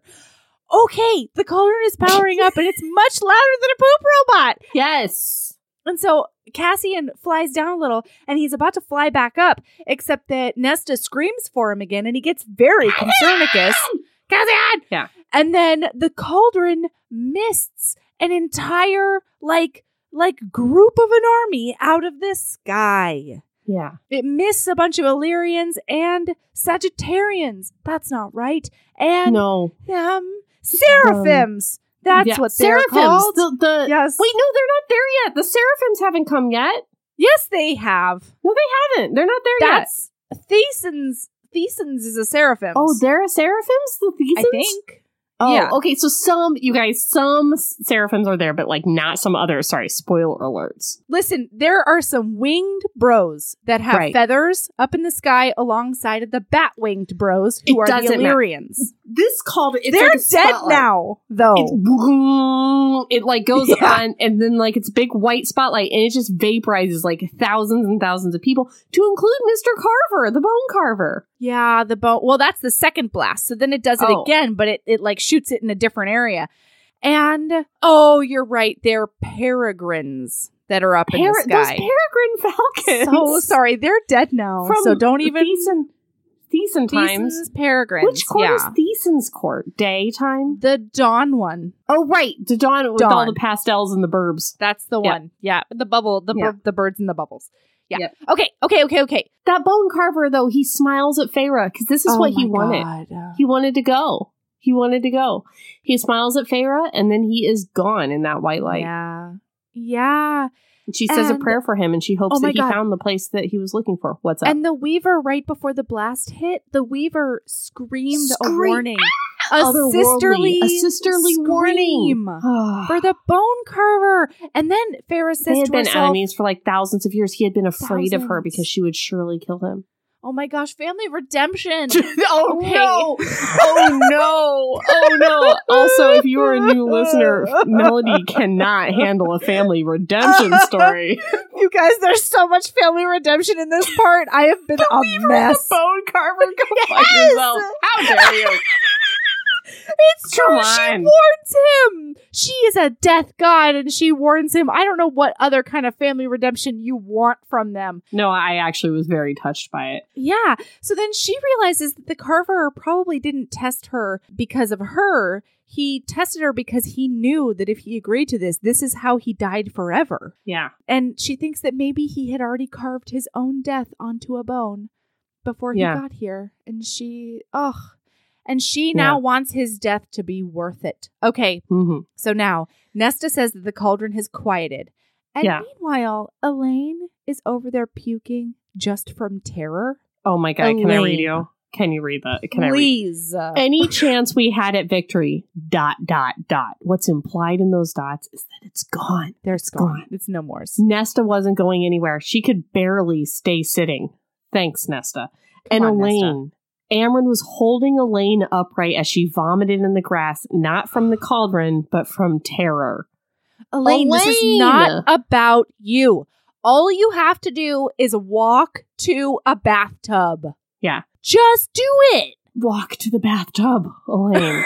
Same for Nesta. I mean, honestly, same for Nesta. I mean, sort of. But she's having an actual physical I know reaction. she's got the cauldron connection or whatever. Yeah. But, get the fuck up and walk toward that cauldron, Nesta. Yeah, deal with it. So Feyre looks at Amren and she's like, you think we could just do it, the two of us? And Amren's like, yeah, I think we could. So they do get going. Yeah, they're about to go. And then Az, oh my God, Az is so fucking sexy in this moment because he comes over and he's like, Rhysand, I'm going in. And Rhys is like, no, you're not. And he looks at him and he goes, because earlier Rhysand threatened to chain him to a tree. He looks at Rhys and he goes, chain me to a tree. Go ahead. I will pull it out of the ground and fly with it on my back. Ooh. Hot. Az Hot. is so Verdict is in. sexy. Hot. Hot. Oh, yeah. So then, out of nowhere, they see coming on the horizon an armada from behind them. There's a horn. Horn. Horde on boats. An armada horde. Horn. Why are we saying horde? Because Melody, what? a horn indicates they got there. That's all. But Anyway, apparently, the horn also just says horn. That so makes there's me a laugh big so horn. hard. And you would think the battles are loud, but every time something happens, Sarah J. Maas is like, all the army stopped fighting and turned, and it's like, no, it's loud down there, Sarah. They didn't hear this horn. Horde. So they're coming on these boats from Hybrid's behind. Armada is there. Oh no! And then they see a flap of other ones, and they're flying. No. Yeah, they are. Those are those seraphims. Oh God, Melody. No, first Rhysand looks at Feyre, and he's like, "You need to get to that bathtub. But if shit goes sideways, you need to run. You need to live to fight another day. Do not be a hero." Because now he knows that they're surrounded, Aaron. They're surrounded. And they're definitely goners now. And so he encourages his mate to do the best she can, but then fuck off as soon as things go bad. Then more horns. More horns. And so he grabs her and he shoots up into the sky. And now, take it away, Aaron. There's the flappy boys. There's more flappers. They're flying toward us. And those are those seraphims. You know, Muriel and Dracon? Yep. They're coming. They're here. They're here. They got here now. Those bird boys. And then, you know who came with the boats? Look, actually, double take. Double what? Those boats are good boats. There's so many boats. They're not bad boats. They're good boats, and they've got all kind of different flags. Yeah. The new army is a good boats. But Hybern's army is also there. Oh, I thought Hybern's army was actually good boats. Anyway, there's some different different There's good more boats. And they're coming up And behind them. They've got all Dracon kind of comes different over. flags and stuff. And they've Dracon got that. flaps right over to him, and he's like, "Hey Yeah. guys, we're here now. We didn't Remember know that bird curse queen? Yes, You know, the she's bird here. And the snow and the fire and the snow and the bird and the flame feather and the flower. And the feather, the snow. Remember her? Yeah, I do. You remember Lucian left to go find that bird curse queen, firebird queen, Yeah, who I would totally be if not for financial obligations? totally. Well, Lucian did not find that firebird queen. No, I mean, he did find Best her. punchline ever when they were like, Lucian, you found her. And he's like, nah. He's like, nah. Well, I've he been just did. wondering. He found her, but he didn't find her first. Because The guess first who one- found her first? I don't Guys. like it and I don't care. What are you talking about? I hate Family redemption. Oh, God. I forgot. So, Feyre and Nesta's useless dad, who spent years just carving little carvings while Feyre If you chopped don't all the chop woods. firewood, you don't deserve Feywood. I will say it over and over again. I know he's not trying to get any Feywood, but still, he doesn't deserve it. I mean, I don't know him. He could have I don't know him a either. midlife transformation. Who knows? That's the problem, though. I don't know him. I don't know anything about him. I don't care. Listen, shut your mouth when I'm talking to you, okay? So her dad left a while ago saying that he was like going on a merchant schmurger and they don't know where he's been. But apparently at a meeting, he found out about the threat. And so he has spent the last few months that he's been gone getting a whole army together, including but not limited to finding Vasa. That's the bird lady. Yeah. That's the bird queen, the fire and the flame. And he's rallied this huge force to come and help our hot dummies. And Dracon looks at everybody and he says, he calls himself the Prince of Merchants, Dracon said. Apparently, he discovered the human queens were traitors months ago and has been gathering an independent human army to face Hybern ever since. He managed to find Queen Vasa, and together they rallied this army. Dracon shrugged. He told me that he's got 3 daughters who live here, and that he failed them for many years, but he would not fail them this time. He named his ships after them. And my actual note in all caps is family redemption. And so Nesta, because Cassian's holding Nesta right now in the sky too. And they look out and there's the Feyre, the Elaine, and the Nesta. And her dad is currently driving the Nesta. Yeah, he named the best good ship the Nesta. Which also, like, how fucked up is that? The daughter that did the fucking least. Yeah, for the daughter who hated him the most, and not for Yeah. the daughter who, like, I don't know, kept them alive for years and years and years. Mm-hmm. I don't understand. Mm-hmm. Anyway. Yeah. So Firebird comes out, and she is ready to fuck shit up. And you know how she does this? I love it so much. She does this by flying toward the boats and then just like slamming her flaming body into them. She's just like, Yep. It's incredible.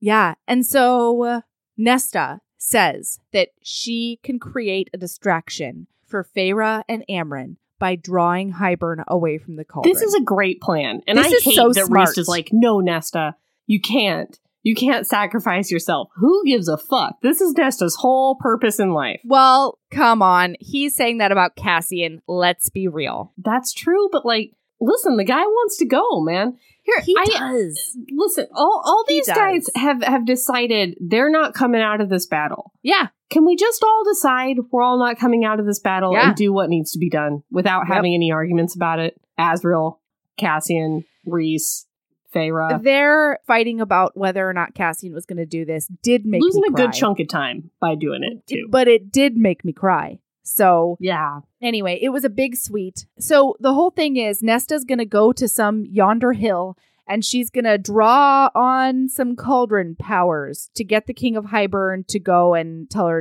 to stop doing that. And it's a great plan. Okay. So Cassian and Nesta shoot off. Fly. Bye-bye. And then, Now that I think about it, what does happen to Elaine? oh, You got it? Boy, do I have it right here. Oh. I had Reese move Elaine to the farthest reaches of our camp. No. When he returned, my mate pressed a kiss to my mouth before he took to the skies, spearing for the heart of the battle, the heaviest fighting I could barely stand to look to see where he landed. Alone with Amren, she said to me, blah, blah, blah, blah, blah. Wow. Yeah, Elaine is useless. Wow, but then, okay, now we're going to have to talk about what happens later on. Yeah, because she's real far away. But yeah, but so was Arya Stark. That's true. Arya Stark had nowhere to jump from. Okay, so then Feyre and Amren are going toward that cauldron, and they're following that Weaver. And I think I don't remember if they're still following. Yeah, that's true. But then they get to that cloaked. cauldron. Yeah, they're cloaked, and then the King of Hybern is there, and he just like walks right past them because they're cloaked, and then he like just squishes the head of the Weaver. Right? So what the fuck was this? He walks over to her because the Weaver looks straight at Amren and Feyre, and she's like, "Hey, ladies, I'm going to create a distraction," basically. Right. And then goes and attacks the guards, and then the King of Hybern comes over, and he's like, "Oh, you're the Weaver. You're so very beautiful." And she's like, "Thanks so much, King of Hybern. Do you want to bow like used to be customary?" And then he just reaches out and snaps her neck. Yeah. And then he throws her to his Naga hounds. Mm-hmm. What kind of all-powerful god demon is this? It was crazy. I think it was the book trying to tell us like how super powerful the King of Hybern is, but then like I don't know. It was crazy. But then like why are they fighting this battle in the first place then? I don't know. You know what I mean? Yeah.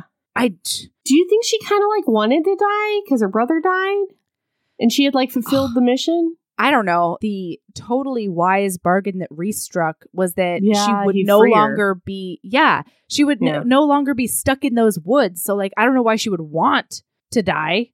Yeah, she I gets don't know. like free buffet.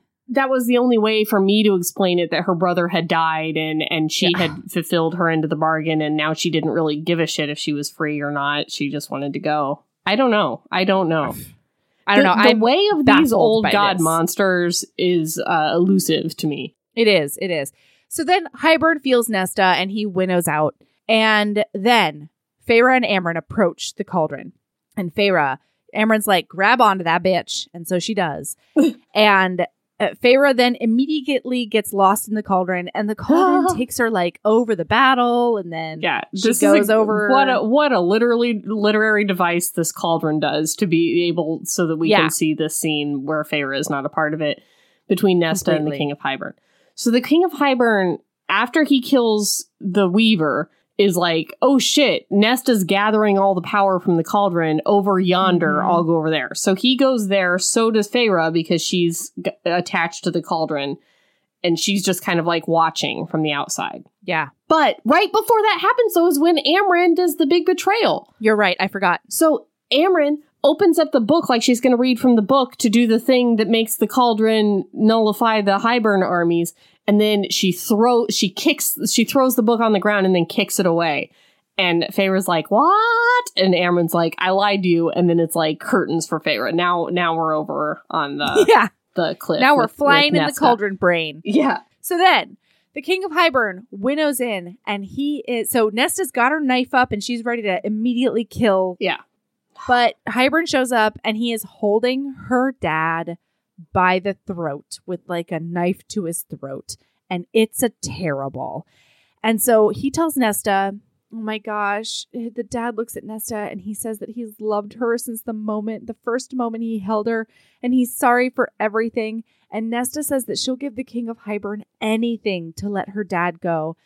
And he says, even what you took from the cauldron? And she says, yes. And he says, even if I have to carve it out of you? And her dad is like, don't you dare touch my daughter. And the King of Hybern snaps his neck. Yeah. Just like that. Yeah. He's dead. And so Nesta, she can't move. She's so shocked. And Cassian leaps into action. So she's in such a sad that she nearly allows Cassian to be murdered by the King of Hybern. That's true. Because she can't handle her shit. Yeah, Cassian gets wrecked. Yeah. It's bad. The King of Hybern is just like breaking every bone in his body, and he's turning them all into compound fractures. just for funsies.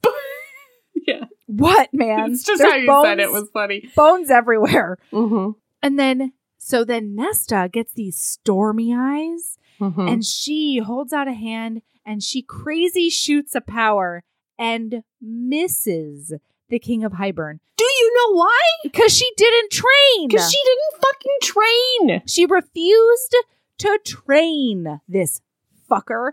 And meanwhile, she could have been such an asset because she like burned down a whole swath of the forest, and the power kept going until she took out a whole like section of the army down there. And he even says to her, wow, that would have been impressive if you would have known how to aim. Yeah.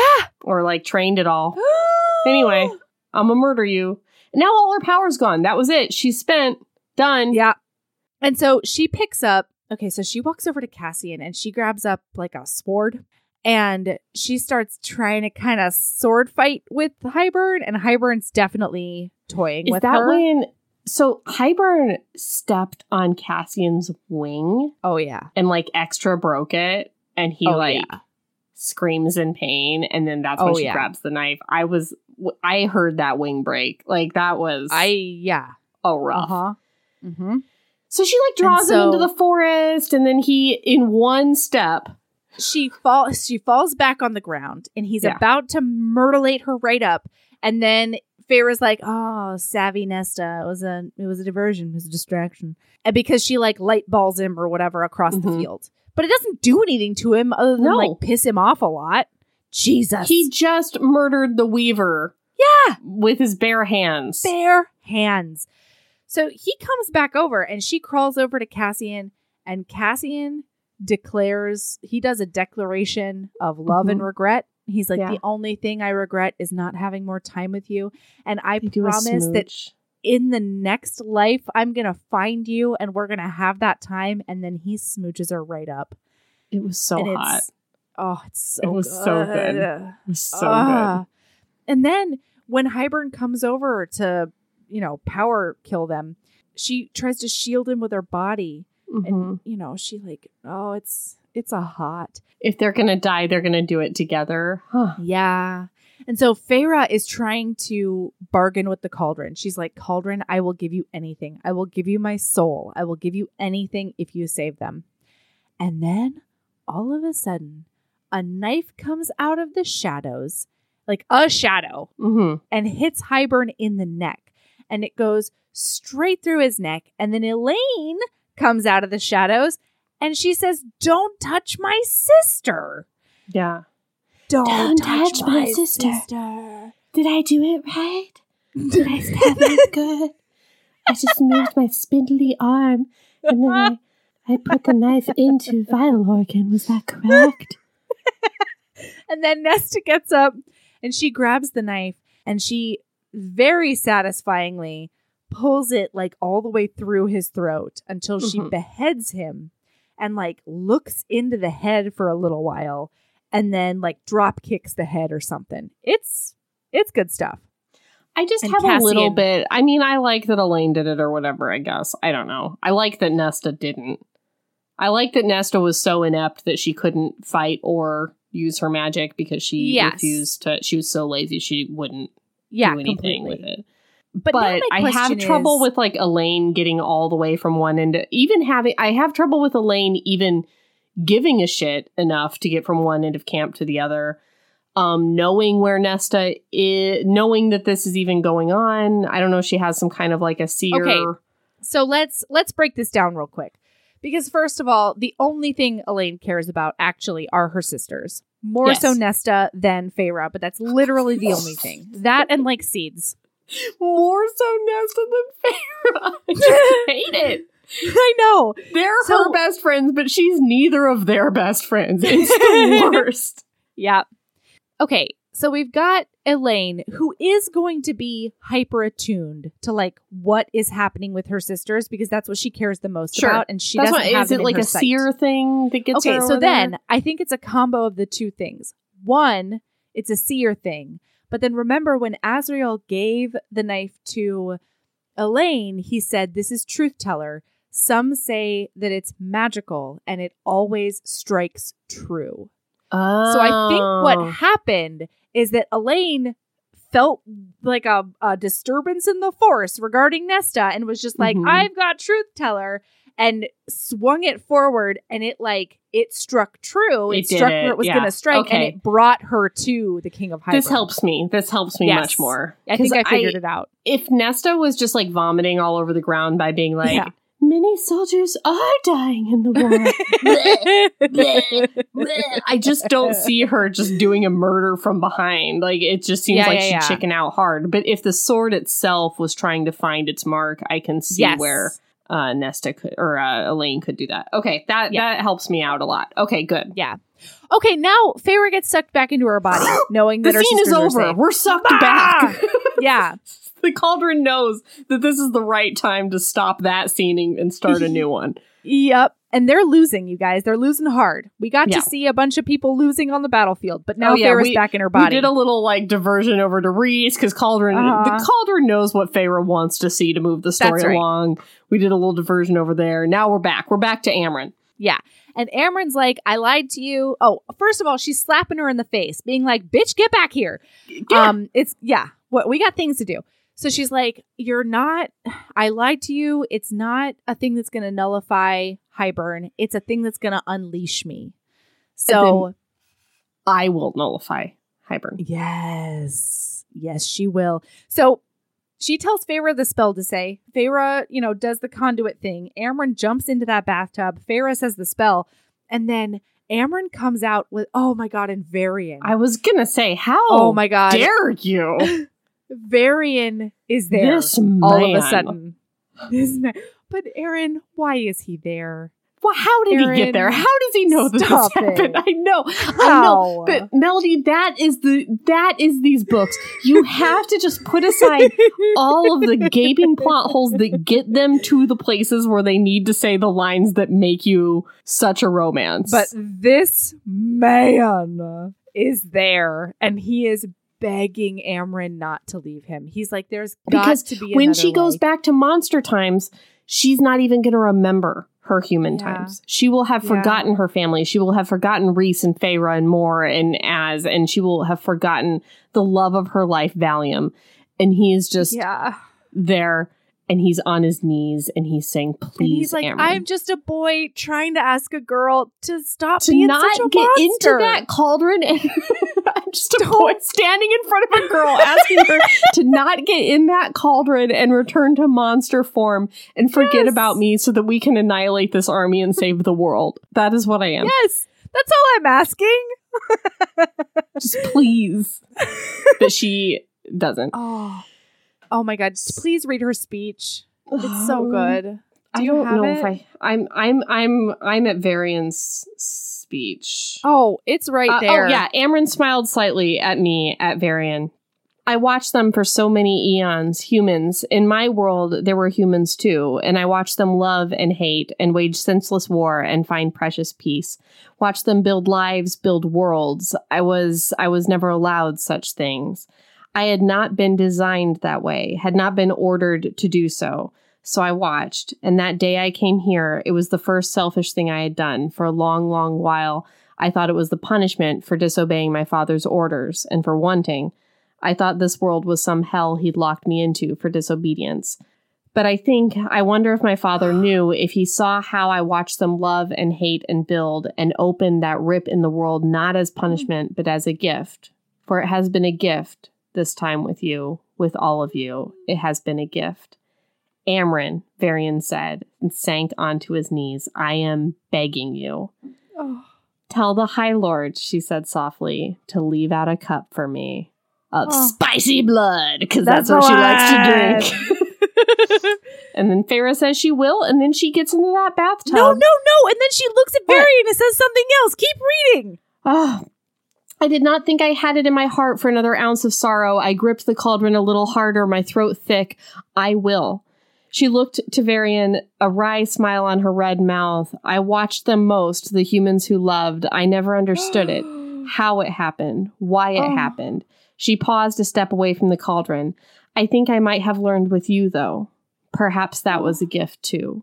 Varian's face twisted in anguish, but he made no further movement to stop her. She turned to me and spoke the words into my head. The spell I must think and feel and do. I nodded. When I am free, Amren said to us, do not run. It will attract my attention like a fucking T-Rex. That's the one. I'm gonna eat all of you. I'm a monster. Oh Love my Amren. God. I love her so much. So she gets unleashed. And as she's coming out of this thing, she breaks the cauldron, the god of this world, into 3 different pieces. And she is this amorphous firebird situation. And she takes out everybody, you guys. Reese tells everybody to stop and not move. And she just annihilates the entire army, the entire armada, every fucking buddy. And it is so sexy. Oh, but before she goes and eats that army, she makes eye contact with Feyre as if to say, I still remember. Yeah, she does. It's really nice. Yeah. And then as she, like, the very last ship, she's about to smoke them. And right after the ship goes up in flames, she miss out. She's just gone. She's gone on a wisp of air. She's gone. And then they look back at that cauldron that's all broken. Oh, fuck, you guys. And the earth is like cracking and it's like opening up and it's like, oh no. There's a void. The god that created this world is dead and we need to fix it. Which means, yeah, because then the world is going to be dead. It's going to be a black hole of nothing. So Reese comes over and he's like, are you okay? Are you okay? He's like touching her all over. And she's like, we got to think about that cauldron. So he's like, anything that's made can be unmade. I think you can make it again. And she's like, yeah, but with what power? And he goes, me, use me. I have all the most power of all the High Lords. Use me. But his brownie batter is almost gone. It's just what's around the side of the bowl. It's just dregs. Okay. Yeah. It's like crusting. It's been, oh God. It's emptied. Like, and it's like brownie batter and like you long. put it in the sink and you fill that bowl with water and it's kind of like gross in and there. And then you dump it out. And you dump and then what's left? And then it's like, and you don't even want to eat that brownie batter. That's like what's left with Feyre and Reese right now. And they've got to make a god. They've got to make a god, you guys. And Feyre she's like, oh, we can do anything together, which is like a big romance, but it's also a big giant stupid. Like, she's like, how do you think he's not too tired, you asshole? Tell him to go get a couple more High Lords. But they need to do something. Make a train. They need to do something right now. Oh my God. I think that those bitches could winnow up. Anyway, so she's making it. She's making that cauldron. Her hands on the cauldron. He's got his hands on her. And she hears him. I love you. I love you. I love you. Going through her. Then she can feel his magic sputtering. And I love you. I love you. He says into her brain, sputter, sputter. And so she throws her magic in there too. And finally, the cauldron comes back together and it's all in one piece. And she is so proud of herself. She's like brushing off her shoulders. Mm-hmm. She turns around to celebrate with Rhysand, and he looks like he's sleeping on the ground. Spoiler alert, you guys. He's dead. Not. He's so dead. So she gets down and she's when like, he was saying, I love you, I love you, I love you, it was because he was dying and he knew he was dying and he wanted her to know that he loved her so much. Which also, like, Feyre, this wasn't declaration of love time. This wasn't him just being like, hey, remember how much I love you? That's not... What did you think it was? Of course it was a goodbye. Thought it was a big, inspiring battle speech. Oh, fuck you. Yeah. So, yeah, he says goodbye to her, and then he's dead. And so she's understandably distraught. She's upset. I would say. Feyre's upset. And I'm also pretty upset. I'm sobbing in my bathtub while having contractions the first time I read this. You were having a baby reading this. I was having a baby. There was no moment where I thought this bitch was really dead. But I'm still sobbing. But it was still so sad. It was crazy. She's like shaking him. There was not a moment of a second where I felt like, oh, he did. But like I did know. Aaron, do you remember when you texted me that this was technically not a romance? Oh, I wanted you to think he was dead. I felt like it would enhance your reader experience. To give you an HEA? Do you remember? I felt like it would enhance your reader experience. Do you remember when you were an utter emotional terrorist? Yeah. I do. That was an act of terrorism. Didn't that make your reading experience better to know that he might not come back? No! Well,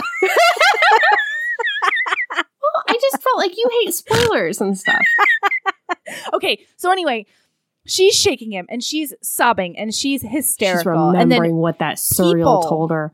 Stay with the High Lord. Like, stay with the High Lord. Stay with the People High are Lord. Thesen's like trying to get his hands on him so that he can try to heal him, and she's like, "Get away from him!" And he's like, "I'm trying to help," and there's nothing to do though. And she can feel like that mating bond, like just kind of floating around in her with it just untethered, and she's trying to hold on to pieces of it, and she can't. And the Suriel said, "Stay with the High Lord." Stay. She's like, "The Suriel lied."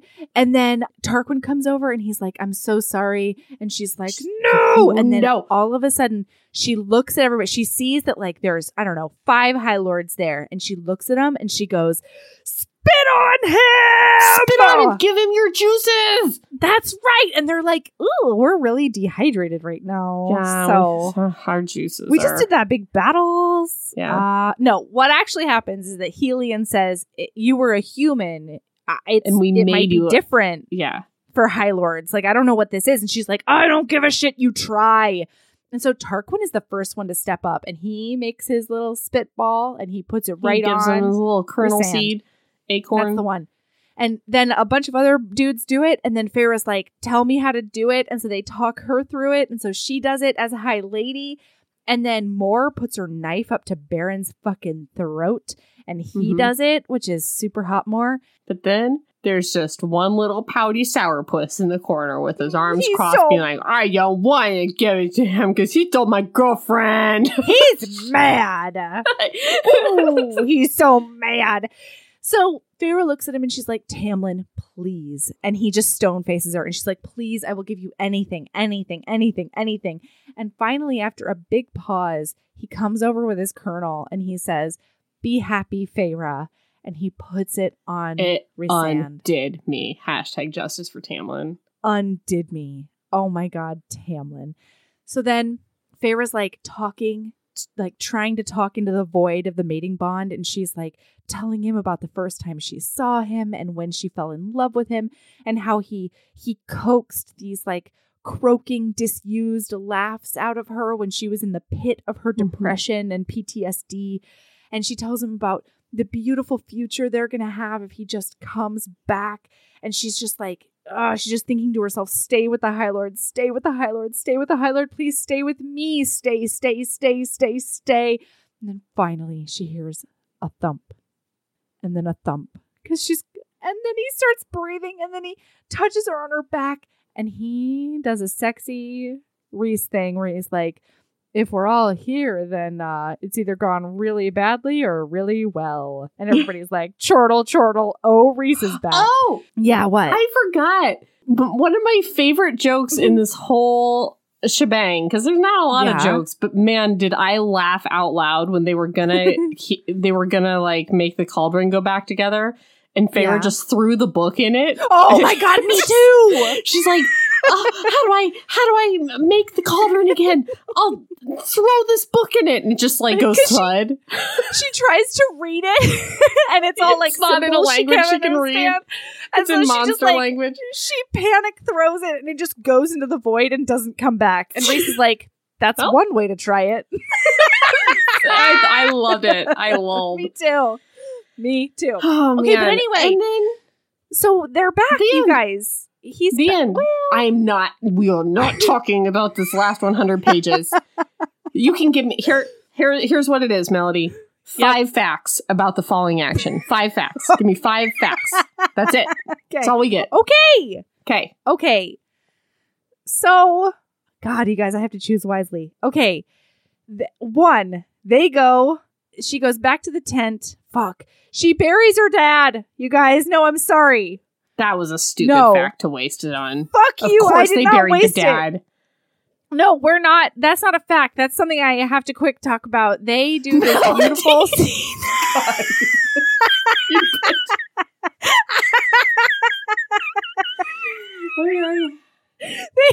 It's not like 5 facts about the falling action plus some things you want to talk about.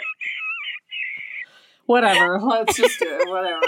What do you want to say? They put him in the ground. They put dirt on him. What?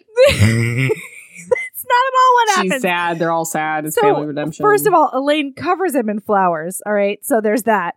But then she does a fairy prayer over him, and then she burns him with her fire power. And then Lucian shows up, and Lucian's like, "I'm so glad you're okay, Elaine." And Elaine's like, "I think I'm glad you're okay too."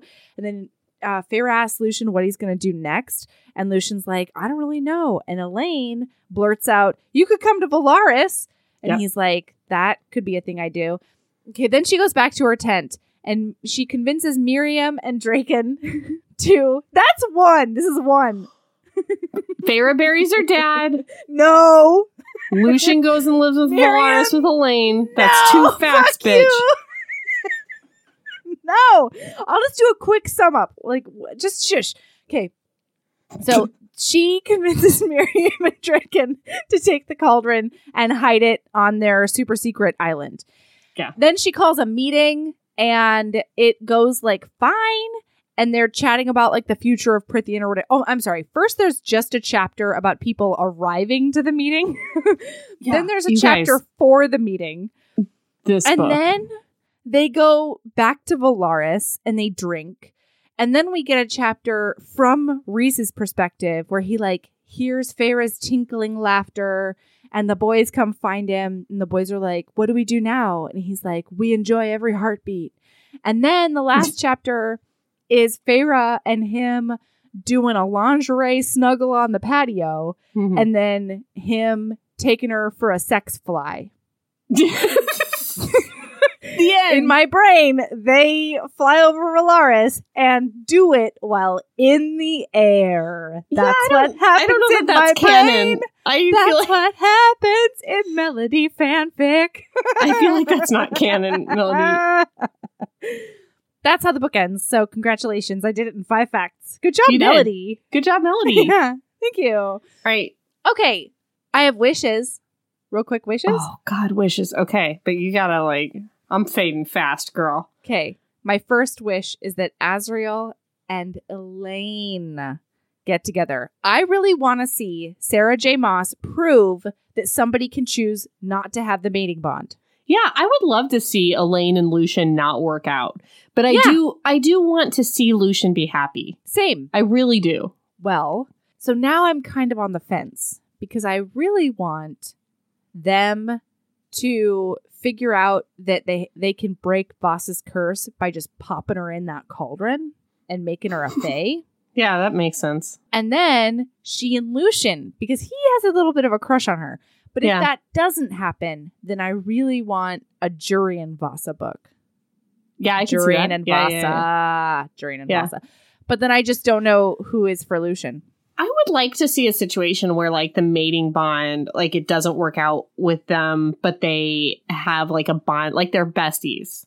Yeah. I would like to see that. Agreed. Or I wouldn't hate a throuple.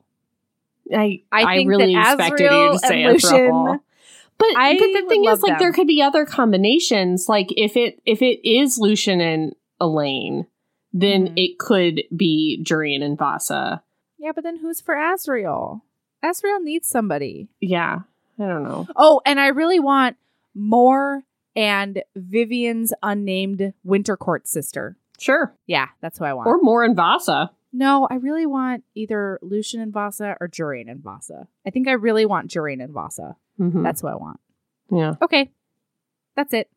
Those are my wishes. So, Aaron, do you have a lady I love? agree. Elaine and Azriel are the hottest couple around, I think. They are. In my head canon, that's the best couple. Yeah, they've been... I feel like Sarah J. Maas has been setting that up. Mm-hmm.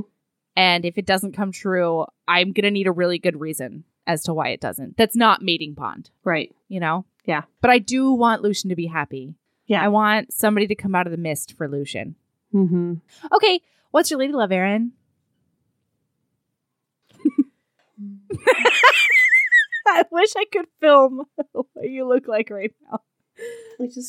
Soon I'll just see something in this room. Looking at objects in her office. I have 2. Okay, give me what's one of them and I'll make it mine. Okay, one of them is the Nerd Out. Ask Alexa to play music by Nerd Out. And it's all like, it's hip hop songs from the perspective of nerddom. So like there's Fortnite songs and there are like Black Panther songs. There's a whole Avengers song where each of the Avengers has their own verse. It's good shit. And I think that especially HBs who are at home with like, you know, nerdy teenagers, it's a good thing to throw on and have them like listen to, you know, they'll want to listen to the lyrics and be focused. Good one. That was Erin's. No, no, I was just listening. I don't even like that. No. Okay. Do you want to use it as your lady love or No, not? I don't. I liked it. What? I thought you were giving me your lady love. I am. No, I thought I was listening to yours. Oh, no. No, I'll think of something. No, I've got a real lady love. Here's Okay. my lady love. The lady love right now is, I think that some people are thriving in quarantine, and for that, I commend you. For others, quarantine is a little bit like the Ouroboros. You might be seeing, you might be seeing your worst self. You might be seeing the inner, you know, dregs and insecurities and all the things. And so my lady love is, if this quarantine is your Ouroboros, I need you to pull a Feyre and do some radical self-love. Yeah. You love your scales and you love your matted fur and your horrible deeds in the past and love how it was all your the fault that the growth. spring court got totally annihilated. I love that about yourself. Just love the growth that you have gone through since whatever that horrible deed was, you know. Love your 3-day-old sweats. Okay? Just cut yourself some slack Yeah. during this Ouroboros quarantine. Yeah. Yeah. I have a similar one. It's like yours was Ouroboros related. Mine is Ouroboros related. If your true self will eat a whole thing of Oreos. Yep. Put those Oreos in a slightly inconvenient place. Just like it's going to take 30 seconds to get there. You're like, oh God, I've got to take the chair all the way over from the such and such and like stand on the thing to get them. And I can't do that because it will stop you from at least going back for like thirds. Because I don't know about you. I don't take all 30 Oreos in the same sitting. I'm like, I'll take 3 and I'll take them downstairs and I'll just eat my 3 little Oreos. And then I'm like, I'll just get another 3 Oreos. I'll just go up the stairs. But if you've got to like not only go up the stairs into the kitchen and to the cupboard, but then you also got to like drag a dining room chair over and you got to get to that top shelf and you got to get all the way to the back underneath the flour and stuff. You might not go for thirds because it's just too much of a hassle.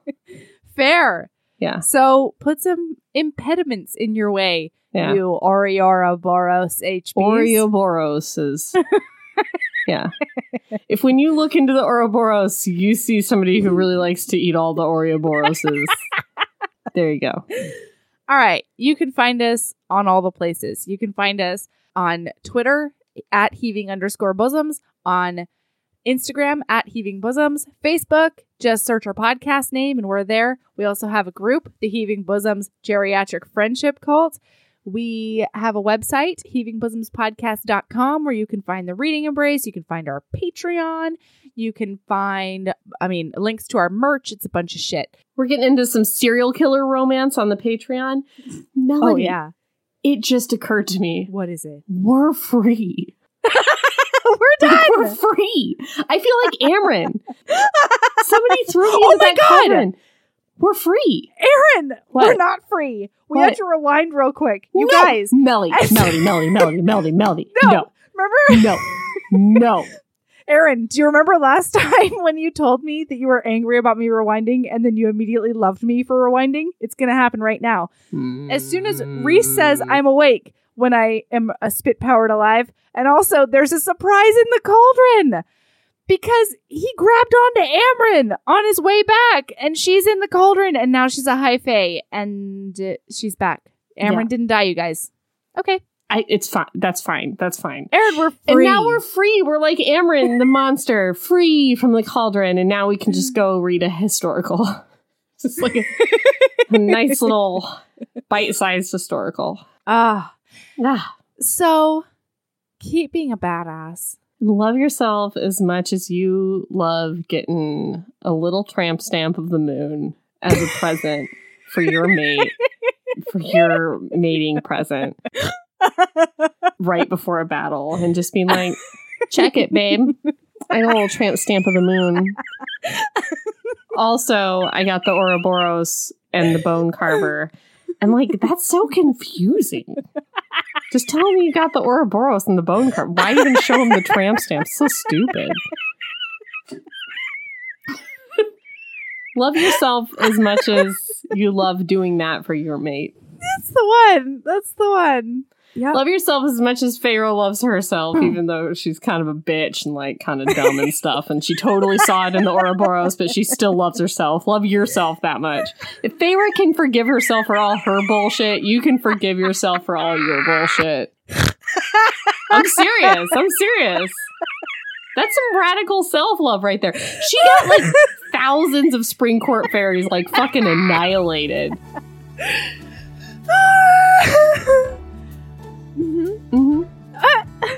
Bye. Bye.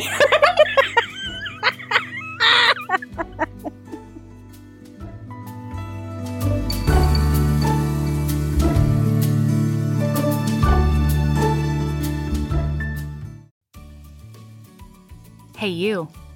Yes, listener, you. Are you loving the show? If so, please leave a rating and review in your podcast app. The 90 seconds you take to say something nice not only helps new people find the show, but it makes me super smile over at HBHQ. Also, I've had a few people ask, and the answer is yes. We are still doing the 5-star bribe. If you leave us a review with 5 stars, then we'll do whatever book you want. We're real deep into the list, though, so it might be a while. Lilas! Okay, back to the show.